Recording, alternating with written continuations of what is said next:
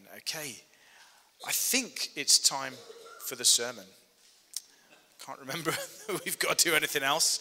So I'm going to ask you to open up your Bibles. There are two passages of scripture that we're focusing on today. We are continuing our series on church. We have a series called Church Unpacked, and that's where we are today. We're looking at the church. The two passages that we're going to be studying today are found in Ephesians chapter 2.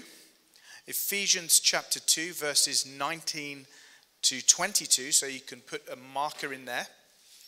And then we're also going to be jumping over to 1 Peter 2, verses 4 to 6, which is right near the back of your Bible. It's one of those books in your Bible that when you're flicking through, you always miss. Do you know one other book that I can never seem to find when I'm flicking through my paper Bible is Hebrews, but it's quite big. But for some reason, it must be the way my Bible's bound. It just always flicks past it. But 1 Peter 2, 4 to 6. Those are the two passages for today.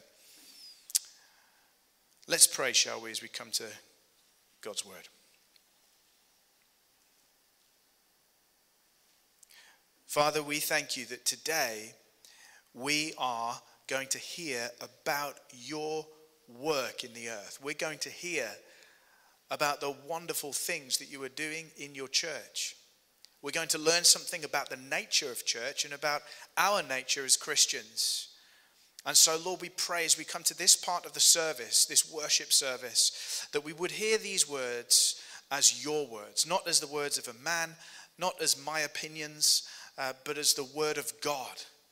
And as that word goes forward, Lord God, we pray that it would transform us from the inside out. We pray that we would be made more like Jesus because of what we hear today. We pray this in the mighty name of the Lord. Amen. Amen. So I'm going to read out Ephesians 2, 19 to 22 for you, and then 1 Peter 2, 4, 6. So then, you are no longer strangers and aliens, but you are fellow citizens with the saints and members of the household of God. Let's say household of God. Household of God. Built on the foundation of the apostles and prophets, Christ Jesus himself being the cornerstone, in whom the whole structure being joined together grows into a holy temple. Let's say holy temple. I'm keeping you awake. Holy temple in the Lord. In him you are also being built together into a dwelling place for God by the Spirit. And then 1 Peter 2, verses 4 to 6. As you come to him, a living stone, rejected by men, but in the sight of God, chosen and precious, you yourselves, like living stones, are being built up as a spiritual house to be a holy priesthood, to offer spiritual sacrifices acceptable to God through Christ Jesus. For it stands in Scripture, behold, I am laying in Zion a stone, a cornerstone chosen and precious, and whoever believes in him will not be put to shame. This is the word of the Lord. Scripture reveals to us a God who is not distant, who is not aloof, but a God who is with his people. And that's why I felt like all of the prophetic words we've had today from Eddie, from Ruth, from Darren have all tied in perfectly with the word today, which is just one of those amazing things about God, isn't it? He manages to weave all of these things together. Ruth's word earlier is about dwelling. And this is the God who is revealed in Scripture. It's a God who loves to dwell with his people. He's a God who is relational, a God who is close, a God who is intimate with his people. And that's been the case from the very beginning, hasn't it? Right at the beginning of our Bibles, we learn about God walking with Adam and Eve in the garden. That was the initial relationship that God had with us, mankind, was that he walked with us in fellowship in the cool of the day. That's Genesis 3:8. We know that when his people came out of the land of Egypt. That far from being distant and removed from the Israelites, God was with his people in the wilderness, wasn't he? And it was physical in manifestation. There was a pillar of cloud by day and fire by night over the tabernacle. So God was, again, with his people, guiding them, leading them through the wilderness. And of course, we know that when the first temple was built, we've read the story in 2 Chronicles 7 and in 1 Kings 8. Have you read the story about all the sacrifices that Solomon offered in that first temple? And the Ark of the Covenant was brought in. And what happened? Do we remember what happened there in the first temple when all those sacrifices were offered? The glory of God fell, didn't it? The glory of God fell in that place, and it was so intense that the priests couldn't even stand to minister. And so again, we have God being present, dwelling with his people. We read in 2 Chronicles 7, as soon as Solomon finished his prayer, fire came down from heaven and consumed the burnt offering and the sacrifices, and the glory of Yahweh filled the temple. The glory of God filled the temple. And the priests could not enter the house of the Lord because the glory of the Lord filled the Lord's house. Do you know what the Hebrew word for glory is? Kavod, right? And it means weighty. It can also mean weighty presence. The presence of the Lord was such that the priests couldn't even stand to minister in it. When all the people of Israel saw the fire come down and the glory of the Lord on the temple, they bowed down with their faces to the ground on the pavement and worshipped and gave thanks to the Lord, for he is good and his steadfast love endures forever. And then, in the days of Christ, God comes to earth in the person of Jesus. Again, he comes to dwell with his people. There's that very famous verse in John 1:14. It says, the Word, who is who? Who is the Word? Who's the Logos? It's Christ. The Word became flesh and made his dwelling among us. In the Message, which I'm not very fond of, but it says he tabernacled, and that's correct. The Greek word there for dwelling is that he pitched his tent amongst us. He pitched his tent with us. And it says, we have seen his glory, the glory of the one and only Son who came from the Father, full of grace and truth.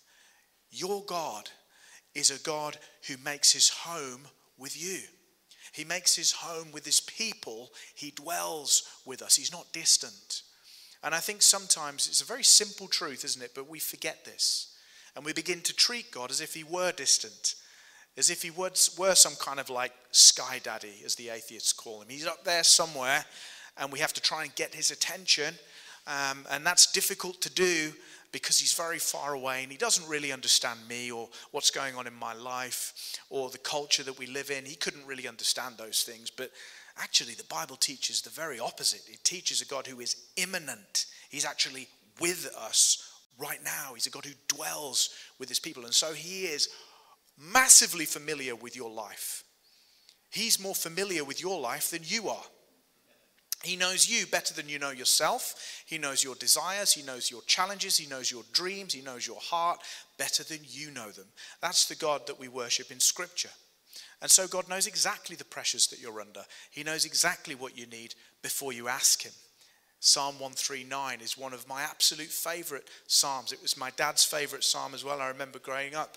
And it's a psalm not just about God's love and closeness, but it's also about just his godness and how awesome he is, how sovereign he is, how incredible he is. This is the God we worship. Amen. He is a God who knows us. He is a God who is with us. He's Emmanuel.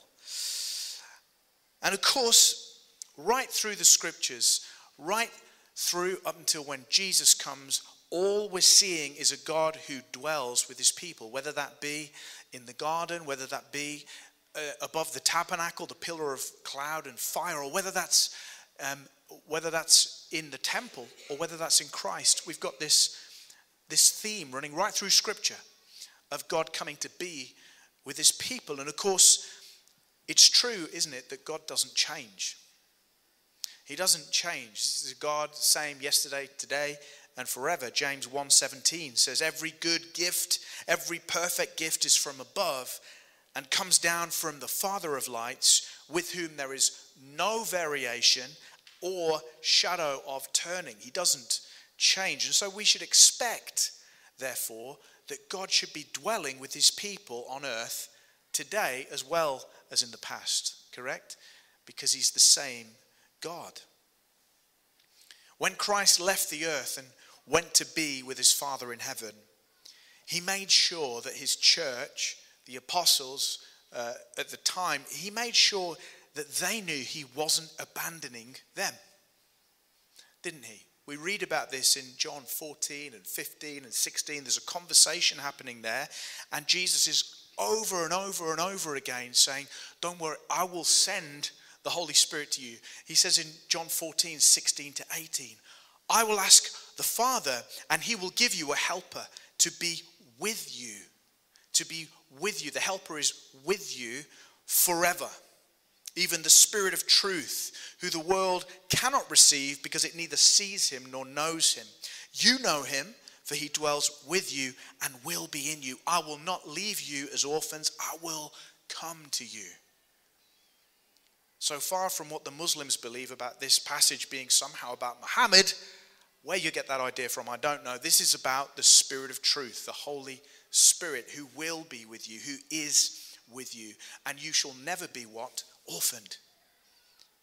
It's paradoxical to say that a Christian can be an orphan, because Jesus said they won't be. And so this is why I absolutely repudiate this whole orphan heart or orphan spirit teaching, that a Christian can simultaneously be filled with the Holy Spirit and also be a spiritual orphan. That's a lie from the devil. Impossible. Jesus said, I will not leave you as orphans. I will come to you. And many Jews believe that Yahweh's dwelling place, where he dwelt with his people, because it was destroyed in AD 70, they believe God has no dwelling place now, since the destruction of the temple, which we talked about last week. But Jesus actually prophesied about this, didn't he?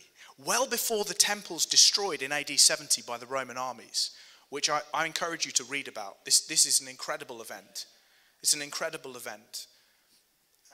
It was under siege. The city was under siege for 4 years. Did you know that? Jerusalem was under siege for 4 years before the temple was destroyed. An incredible historical event.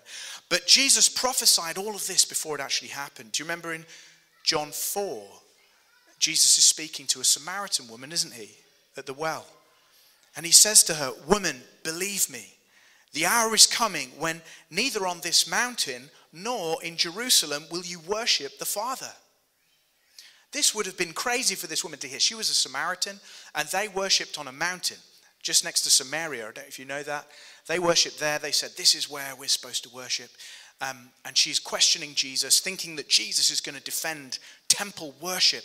But Jesus says, no, not on your mountain or in Jerusalem. And at this moment, her head is blown. She's thinking, what?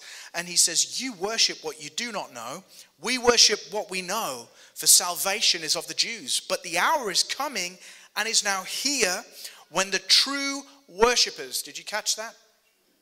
Jesus says that there are true worshippers. If there are true worshippers, what does that mean? There are also false worshippers, okay? The true worshippers will worship the Father in spirit and in truth. For the Father is seeking such people to worship him. God is spirit. Those who worship him must worship in spirit and truth. So not at Jerusalem. Not at Jerusalem. This would have been absolutely mind-blowing for anybody to hear.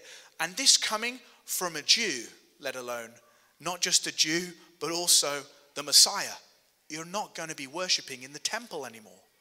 There's not going to be this building that you need to go to worship God. Now, we're not Jews, most of us, are we here? Maybe some Jews, I don't know, but most of you will not have been raised as Jews. And so the idea of the temple in your thinking is a bit of an unusual one. We're all raised in a place where we We don't see church like a temple. But in the time of the Jews, in the Old Testament, the temple was the very place, the geographical location where God's manifest presence dwelt. It was the place of the glory of God. Have you read the Psalms?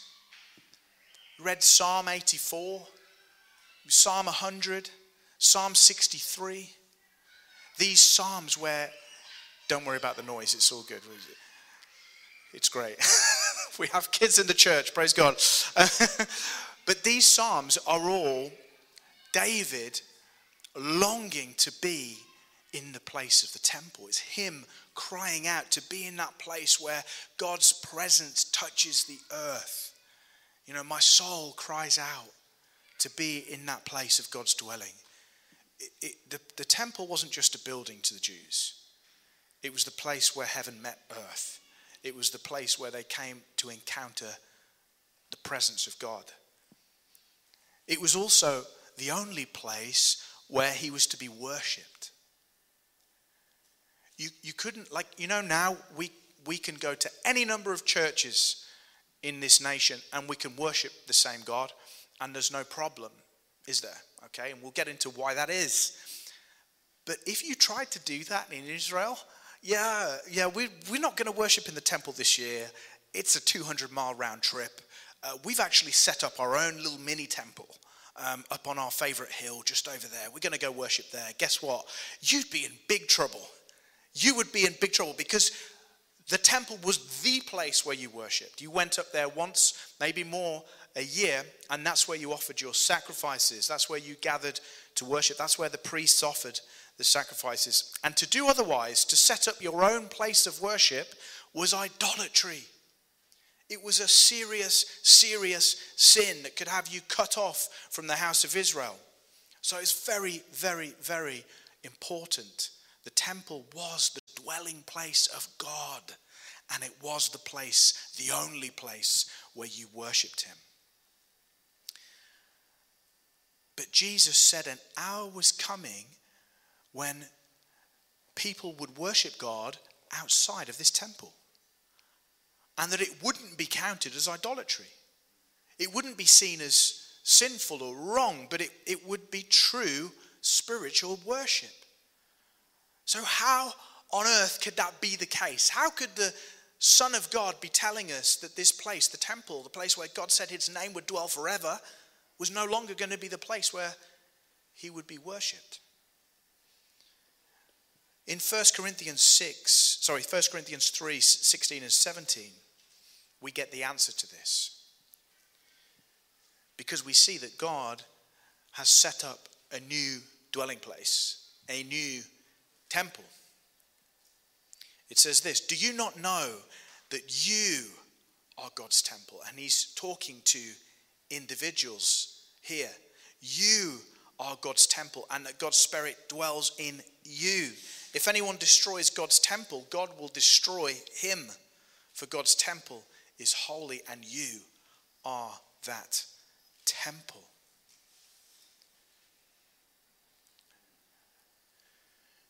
Say, I am a temple of God. Because what Scripture teaches, what the New Testament teaches, is that a Christian, somebody who follows Jesus, isn't just somebody who does Christian-y things. A Christian isn't just someone who tries to be a good person. You know, that's kind of the idea that most people have about what a Christian is. It's somebody who's trying to be a good person. But the Bible says, no, that's not it. A Christian isn't just someone who's trying to do a good job, trying to be a more moral person. The Bible says a Christian isn't just somebody who's nice. You know, we get this funny idea, don't we, as well, that being a Christian's about just being a nice person. And listen, if you're a jerk, you're a moron, and you're not fun to hang around with, it might be something you need to look at. It might be a kind of warning light that maybe something's not right on the inside. But we're getting it wrong if we think that to be a Christian is just to be a nice guy. You know, you're not ever allowed to say something that might hurt somebody's feelings. Have you ever read the Old Testament? You read the prophets before? Have you read Jesus? Have you read Paul? You whitewashed wall. These weren't always nice guys. They were Spirit-filled people. They were Holy Spirit people. They were loving people, but they were supernatural people.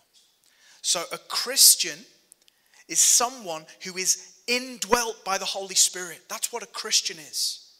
That's a definition of a Christian that the Bible tells us, is that a Christian is somebody who is radically different on the inside. Something has changed. Something foundational about who you are is different because you have been born again and you have been filled with the Holy Spirit. The Christian is a walking temple of God. A Christian is a temple of God. Do you believe that you are the dwelling place of the Holy Spirit? Because that's what the Bible says you are if you are a Christian. You are a temple of God, both individually and corporately is how the Bible speaks about us. We are walking temples. And the church, therefore, when those walking temples gather together, we will see as we exegete these scriptures, is the temple of God. You know, these are very simple truths. They're very simple truths, but I think they're transformational. They're transformational because when we connect the Old Testament image of the temple of God and the New Testament image of God, temple of God, we should be shaking in our boots, frankly. We should be amazed. We should be awestruck that the Bible calls us a temple of God and the Bible calls this the temple of God. If a Jew was to hear that, they'd be like, what? You're talking about the place where the manifest presence of God dwells? You're talking about the place where the glory of Yahweh falls? You're talking about the place where there are continual sacrifices to God? And you're saying that's in you? That's what the Bible says. A Christian is a temple of God. If you're a Christian today, think of this. What the Bible says is that you are Spirit-filled, that your body is in a sense a dwelling place of the Holy Spirit, and therefore you are kind of like a meeting place of heaven and earth. You are the place where God dwells on the earth. That's nuts to me. You're the place where the presence of God is manifest. Did you know that the priests who entered into the temple once a year needed bells on the bottom of their robes? Do you know why that was? So if the bells stopped ringing, his fellow priests knew he'd died in the presence of God and they needed to drag him out. You know, we need to start thinking about the presence of God with more reverence. We need to start thinking about ourselves and the dwelling place of God in our lives with more seriousness.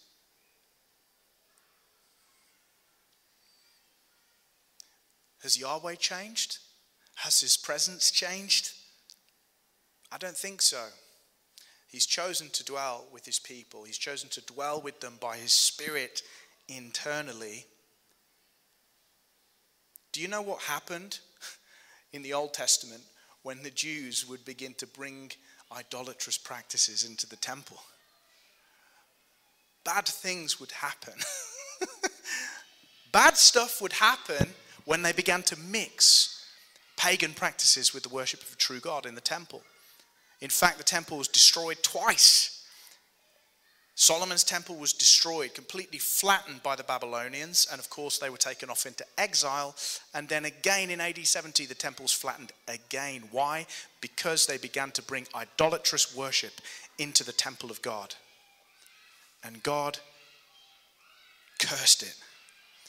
And now we can begin to see how serious it is that we don't begin to try and mold ourselves into the image of the world. We don't begin to try and mix our worship of God with what the world says we ought to worship. It's called syncretism. It's when you mix two religious practices together.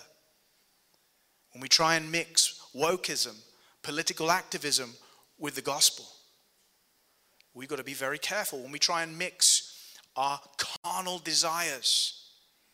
Whatever they might be, each of you has your own sin that easily besets. But when we begin to make an idol out of our desires and say that thing is something that I just need to have, it's something that I just must give my all to get, whether it's money, fame, whatever. The minute we begin to do that, what we're doing is we are bringing idols into the temple of God, which is always supposed to be holy. It's a holy place. So you are individually temples of God, but what's more is,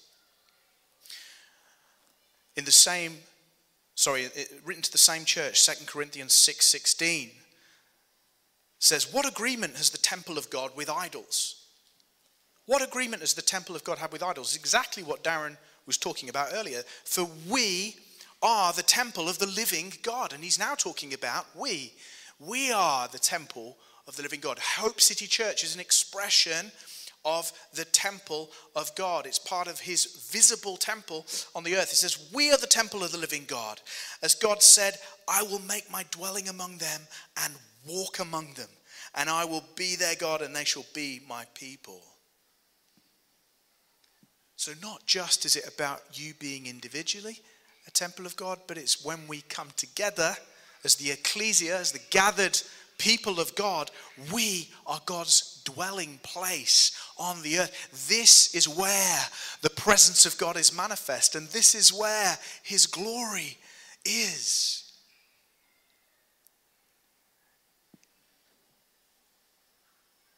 This is where his glory falls. It might not always feel like that, but that's what the Bible says. These things are spiritually received, aren't they? So I don't understand when people say, well, church is boring. Yeah, I would come to church, but listen, Super Sunday's on at 2:30, and it's just difficult for me. The church is the temple of God. The church is where his presence is manifest. This is where he comes to dwell with his people when we gather.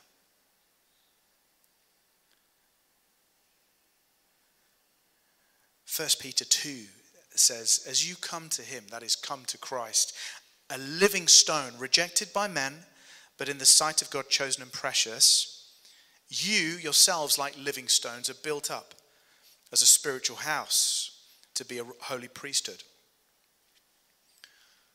Did you see how we are matched to Christ there? It says there, doesn't it, that he's a living stone? And then it says you like a living stone. It says he was rejected by men, so you will be rejected by men. It says he was chosen by God, and so you are chosen by God. You see the parallels here between Christ and between you.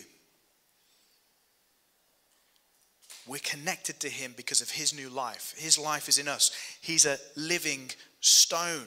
And that's the same of us, isn't it? The same is true of a Christian. Paul says in Ephesians 2, and you were what in your trespasses and sins? You were struggling? You were broken? No, you were dead. You were dead in your trespasses and sins. But God, that's my favorite part of that chapter. But God, he did what? He made us alive, didn't he? He made us alive. And so we're living stones in this temple. You are a living stone in God's temple. You're being built together. You were dead, but now you're alive. You have been rejected by the world because of your following of Christ. How many of you have experienced a level of rejection by the world? You all will have done, on some level or not. And in some countries, it looks a lot more severe than it does here, doesn't it? Of course, we want to remember to pray for the persecuted church who really do endure a tough time of it in their rejection from the world. But you and I, maybe it means that some people don't add us on social media. Maybe some people just struggle to like you because of your following of Jesus. But we are rejected by the world because of our acceptance of Christ. But what's encouraging is it says, just as Christ is chosen by God, so you were chosen by God to be a living stone in his temple. If you don't believe me, it's in Ephesians 1 verses 4 and 6. Even as he chose us in him, that is in Christ. So he chose you in Christ when he saw your faith. Oh, it says before the foundation of the world. Well, that's interesting. That we should be holy and blameless before him. In love, he predestined, there's that word again, sorry everyone. He predestined us for adoption to himself as sons through Jesus Christ, according to the purpose of his will. To the praise of his glorious grace with which he's blessed us in the beloved. And we're being built up. We were chosen and we're being built up into a spiritual house. So church is the temple of God. Church is a structure. And guess what? You're the building materials. You're the blocks. You're the building blocks that God is using. And what's interesting here is in that verse, do you notice it didn't say, and you, the church, are building yourself up into a mighty structure. It's not active. It's a passive verb. You know what a passive verb is? I never learnt this in English. For some reason in schools in the 80s and 90s, they just didn't bother to teach us any rules of English at all. Any other 80s and 90s kids in here? When we got into university, they were like, what's a pronoun? We were like, a what now? What's an adverb? Literally no clue. I could tell you about Jojo bumped his toe on the way to Mexico, and I could tell you some stories of Enid Blyton, but I couldn't tell you for the life of me what an adverb is. And so I didn't learn any of this stuff until I got to learning Greek and Hebrew. And my Hebrew teacher, who's 10 years younger than me, began to teach me about things about like adverbs and pronouns. It's amazing. So anyway, a passive verb is a verb where we're not getting to know who's doing the action. See that? Being built together. But who's doing the building? Who's doing the building of the church? The pastors? God. It's what's known as a divine passive. In the New Testament and the Old Testament, often when we say being built together or being something, we're supposed to infer that it's God. When it's something to do with the church, we infer that it's God. And it's God who's building us together. God is building us together. And God builds his church. Jesus says, doesn't he, in Matthew 16:18, Peter is being asked a question. Who do you say that I am? Jesus turns to Peter. Who do you say that I am? You imagine being asked that question by the Son of God, being put on the spot in front of everyone. Who do you say that I am? And he says, oh, you are the Christ, the Son of the living God. And Jesus says, and I tell you, you are Peter, or Petros in the Greek. And on this Petra, rock, I will build my church. Did you catch that? And the gates of hell shall not prevail against it. It's Jesus Christ who builds the church. It's not Pastor Graham. It's not Pastor so-and-so.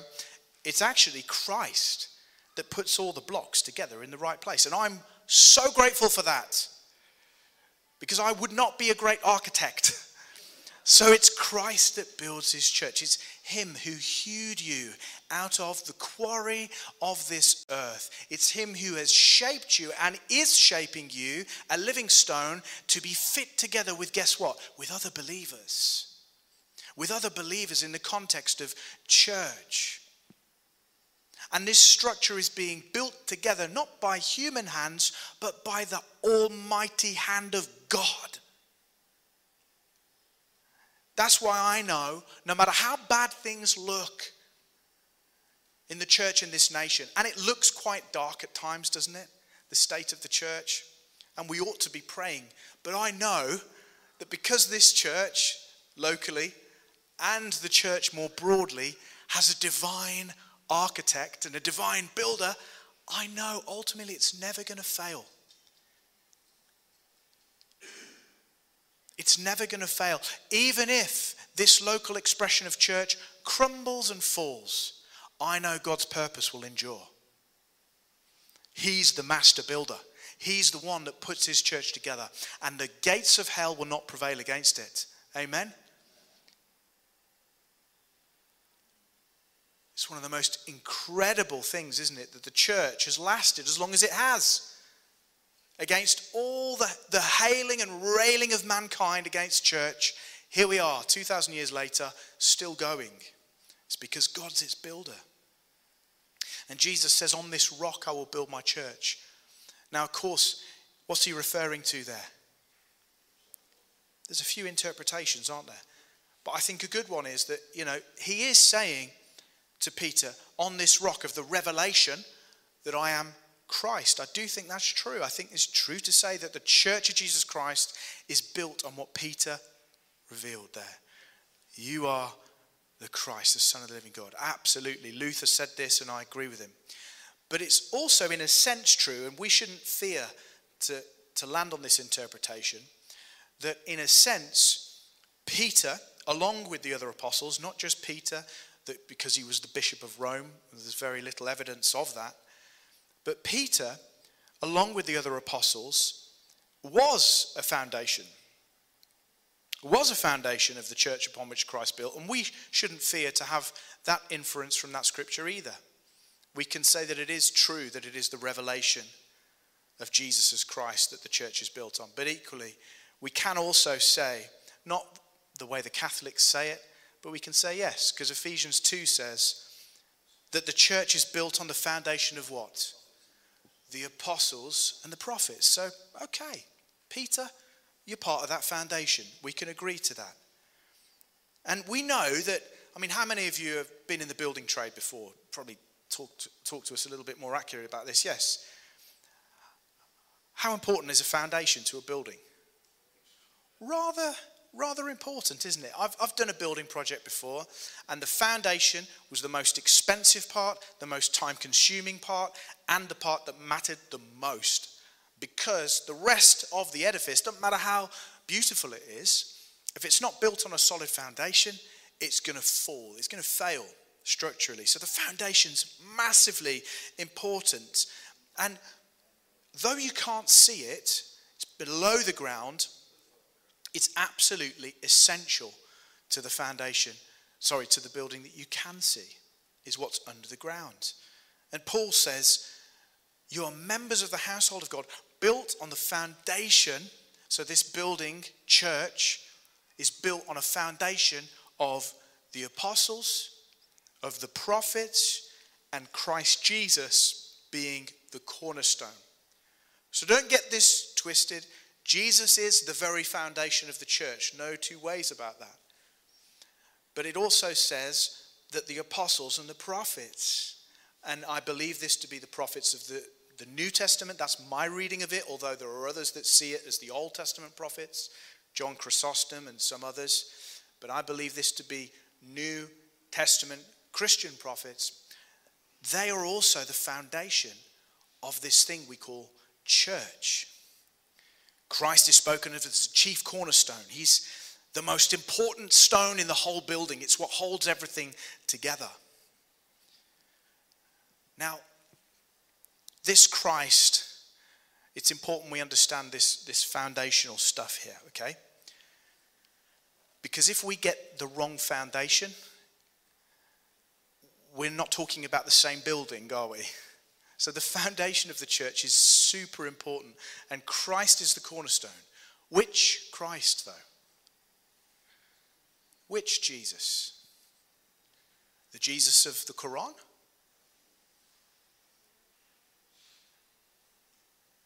It's the Christ which was preached by the apostles and revealed by the prophets. That's the Jesus who is the cornerstone, isn't it? They are the foundation of the church too, these apostles and prophets. Now, this verse in recent times has become quite controversial. It hasn't been controversial for nearly 2,000 years. But now in this day and age, when you say it's founded on the foundation of the apostles and prophets, people go, oh yes, Apostle Bob from up the road and Prophet Karen from, yes, we have our apostle, we have our prophet. So we are built on the foundation of the apostles and the prophets. Now, I think Paul's eyebrows would have wrinkled at that type of interpretation. So let me explain briefly why that's the case. Because it is taught in some circles that this passage in Ephesians 2 is teaching that you need to have a modern day apostle in order to have a true foundation. So you need to go and seek out Apostle Bob or Apostle Billy, and you need to put your tithe in his account, and that makes you an apostolic church. We are an apostolic church, absolutely. We were absolutely called to be apostolic. That's got to be the foundation. But is this talking about modern day apostles or something else? Now, let's just do a quick study here. I'm not going to dive in for too long because it's a big subject. But in the New Testament, the word apostle, apostolos in the Greek, it has quite a wide range of meaning. So it can have a really broad meaning as being sent one. That's literally what it means. And every time in the Greek New Testament you read about somebody being sent somewhere. For example, when the disciples are sent by Jesus into Bethany to go get a donkey, he uses the verb apostello, okay? So it appears quite a lot. And on its broad meaning, the noun can just mean sent one. You are somebody who has been sent to do a task. You're an apostolos, you're an apostle, okay? It can also mean missionary. So, for example, Barnabas is called an apostle in the New Testament. Did you know that? So Barnabas is called an apostle. But he's not listed amongst the 12, is he? His name's not one of the foundations of the city of the New Jerusalem. So in what sense was he an apostle? Well, another use of that word is as a missionary. So if you're being sent out by a church to go minister somewhere, to go and accomplish a task, you too could be called an apostle. That's another slightly less broad meaning. And then there's a really narrow sense in which the New Testament uses the word apostle, and that's the apostles of Christ. So these are the 12 that Jesus selected to be his apostles, and arguably Paul too, okay? And that's the narrow sense of the word apostle. So you can see, you have to actually do a bit of work sometimes to understand what's actually being meant by that word. It's not super simple to always know. But in this case here, it's the narrow meaning that Paul is talking about. He's talking about the apostles of Christ. He's talking about the 12 plus himself. Since following his imagery of a foundation, what he's saying is you only lay a foundation once, don't you? You lay a foundation, you don't keep laying it. You know, you lay it once and it's done. If you know how to build a building, you don't need to keep laying the foundation. It's done once. You don't keep relaying it. And so we know that Paul here is referring to the initial foundation of the church on Christ and the apostles and the prophets. Now, we don't always have to relay Christ every time we plant a church. We don't need a new Jesus, so we don't need new apostles and prophets either, because we've already got them. You know, people say, who's your apostle? Are you related to Apostle Timmy, Prophet Karen? No, my apostles are John, my apostles are Paul, my apostles are Peter, and I've got their writings here. This is their authority right here. It's the authority of the actual apostles. Now, on some level, we can say that apostolic ministry continues. It does on some level, because we get the word missionary from the Latin word missionario, which came from the Greek word, guess what? Apostolos. So in some senses, we could say apostolic ministry continues today in the form of missionaries. We could say maybe a church planter is doing some form of apostolic ministry. But no one can claim today to be part of the foundation of the church. Because it's been laid. I don't know how it could be more simple. The foundation's done, guys, so you're not part of it, unless you want to believe that God's still laying the foundation of his church 2,000 years later. We also know that when the New Jerusalem comes down, it's going to have the names of those 12 apostles on the foundation of the walls. And so that's what Paul's talking about here. Well, yeah, we're going to just give a quote right here. So there are warnings of false apostles. Now, what's interesting, just to finish up with, is that there's only one instance in Scripture where a new apostle is chosen, and that's in Acts chapter 1. So that's when Judas has killed himself, and they're looking to replace him. And so the apostles come together, and in Acts 1, 21 and 22, they gather together and they say, all right, so who here among us has just got an awesome vision for the church of God? Who here among us is just really ripping it up and winning souls for Christ?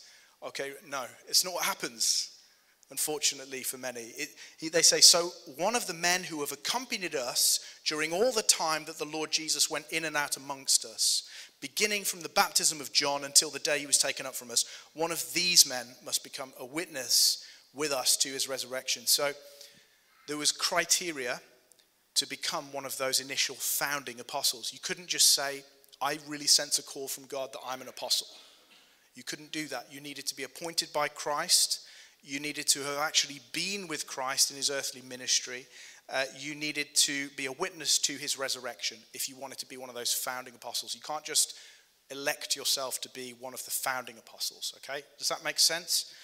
Charles Hodge, who was a biblical commentator in the 1800s, very, very solid on most things. He said, no man, therefore, can just be an apostle unless he was immediately appointed by Christ, unless he'd seen him after his resurrection and had received knowledge of the gospel by immediate revelation, unless he was rendered infallible by the gift of inspiration. These things constituted the office and were essential to its authority. Those without these gifts and qualifications who still claim the office are called false apostles. And I'll just read, I'll read a quote from a continuationist. I'm a spirit guy. I'm not a cessationist. I'm a guy who believes in the gifts for today, okay? I believe in the work of the Holy Spirit in the church.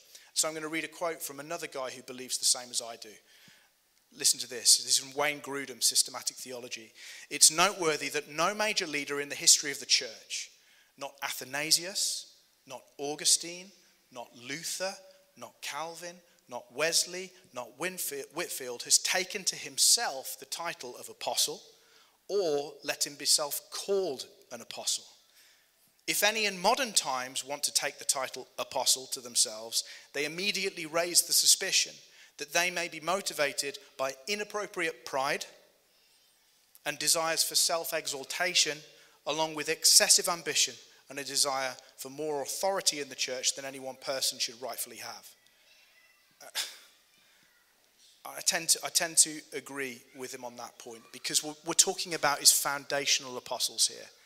Okay, so we're built on the foundation of the 12 plus Paul, those who were given the authority to put together the canon of Scripture. And so we do have an apostolic foundation, so long as we are built upon the revelation of the Scriptures. Okay? I'm not denying that God is still moving powerfully through church planters, through missionaries.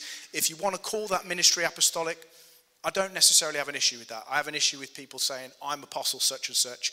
I get to govern and lead this church. I am not accountable to anybody, because I believe that the New Testament witnesses that church is to be governed by overseers, by elders, by presbyters, whatever Greek word you want to use, and that people who are using that title are often doing so to gain more power for themselves, and I think it's wrong.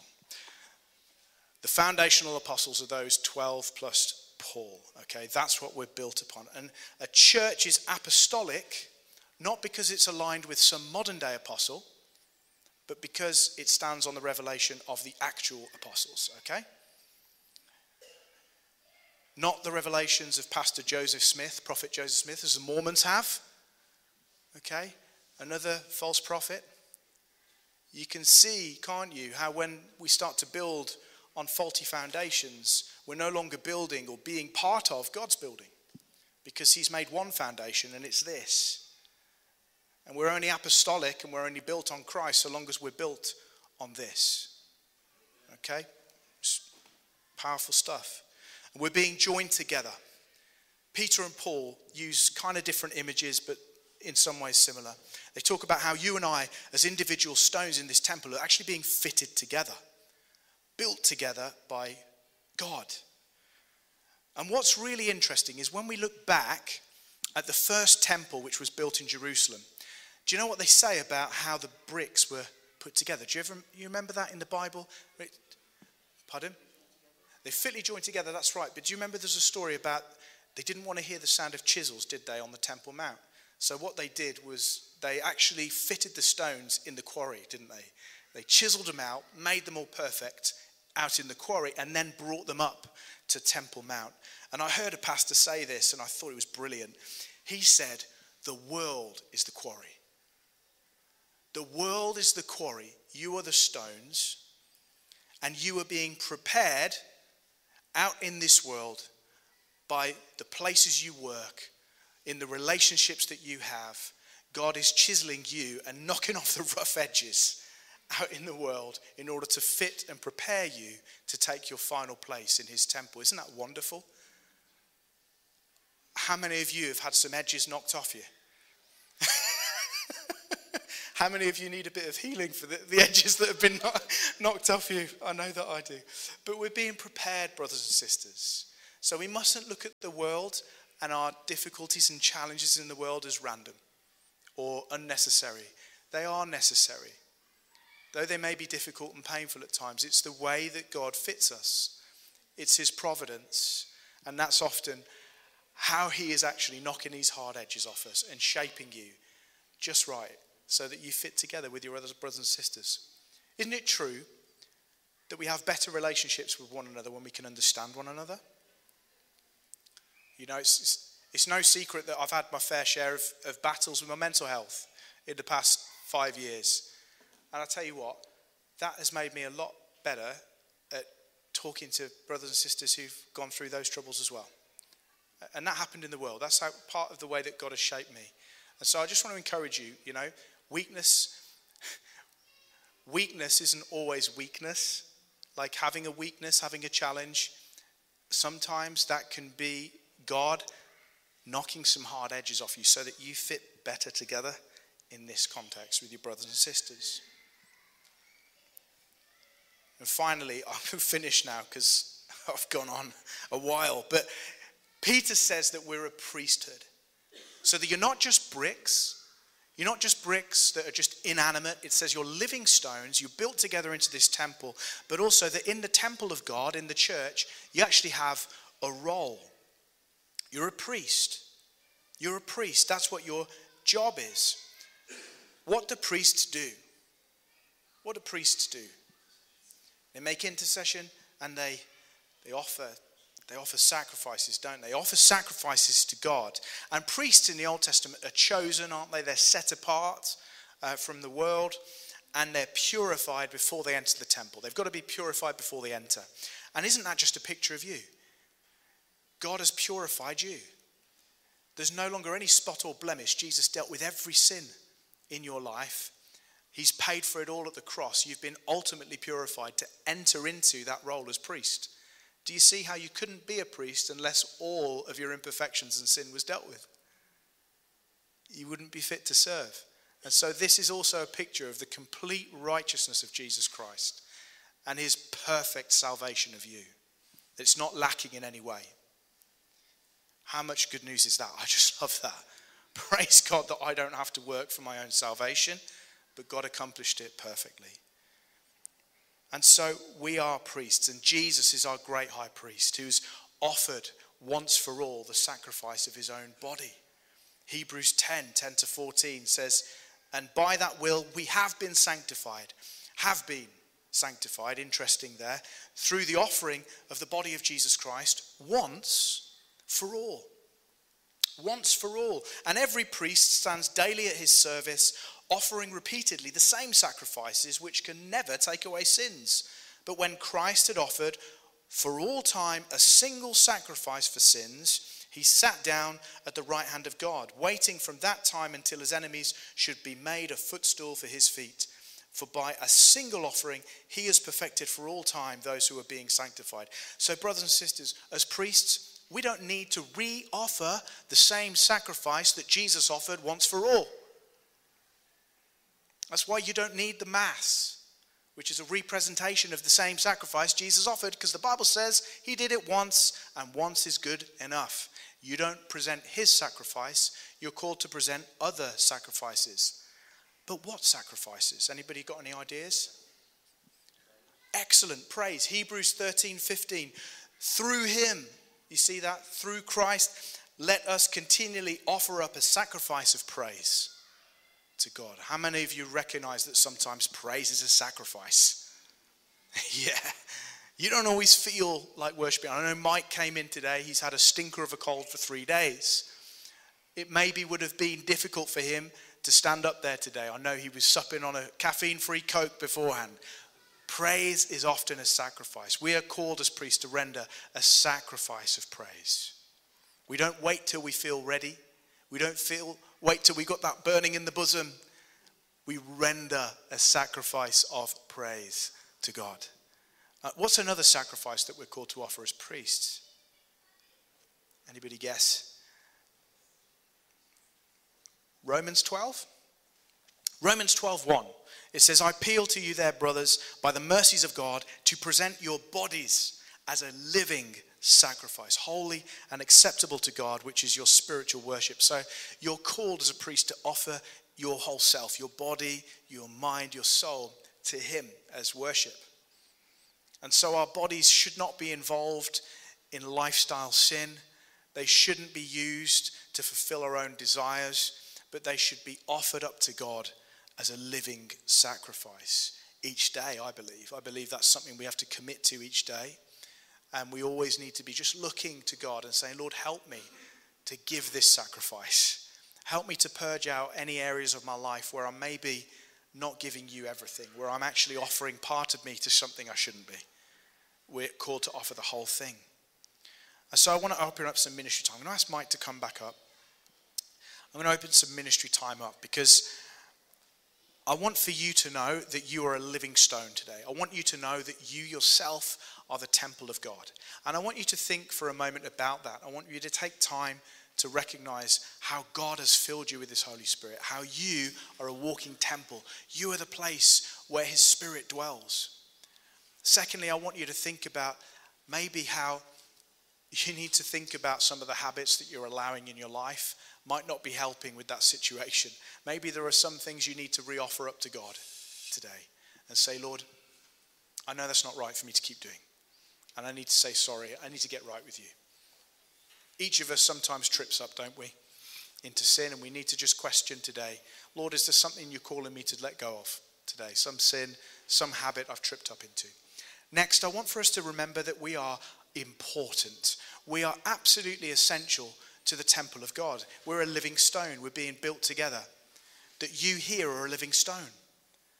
And when you're not present, a block's missing from the building. I want for us to think a little bit about our attitude towards the local church today. Okay? And I don't want to hammer this too hard, but, you know, some of you are away more than you're here. And that needs to change. You're a living stone being built into a temple of God. We need you. We need you to be here and to be committed, not just to believing, but to actually playing a role in the temple of God here in this location. Thirdly, I want for us to come today, and I just want for us to take time in worship just now to offer God a sacrifice of praise and to consider how he might want us to live more abandoned to praise during the week, to look at it like that. It's an offering of worship. It isn't going to always feel great. And maybe to not wait until we feel like giving it, but praise him from the place of pain. Praise him from the place of challenge. Give him praise when it's difficult. Just like that image in Kings. It was when Solomon offered all those sacrifices. Cost him so much money. You know, David said as well, I won't give a sacrifice that hasn't cost me anything. Let's have that same mind in us. Let's praise him from pain. Let's give him a sacrifice of praise. Let's give him an offering that costs us. If you'd like prayer for anything, I'm going to be over there ready to pray for you. I'm just going to ask Mike to lead us in a song as we finish up. Why don't we stand?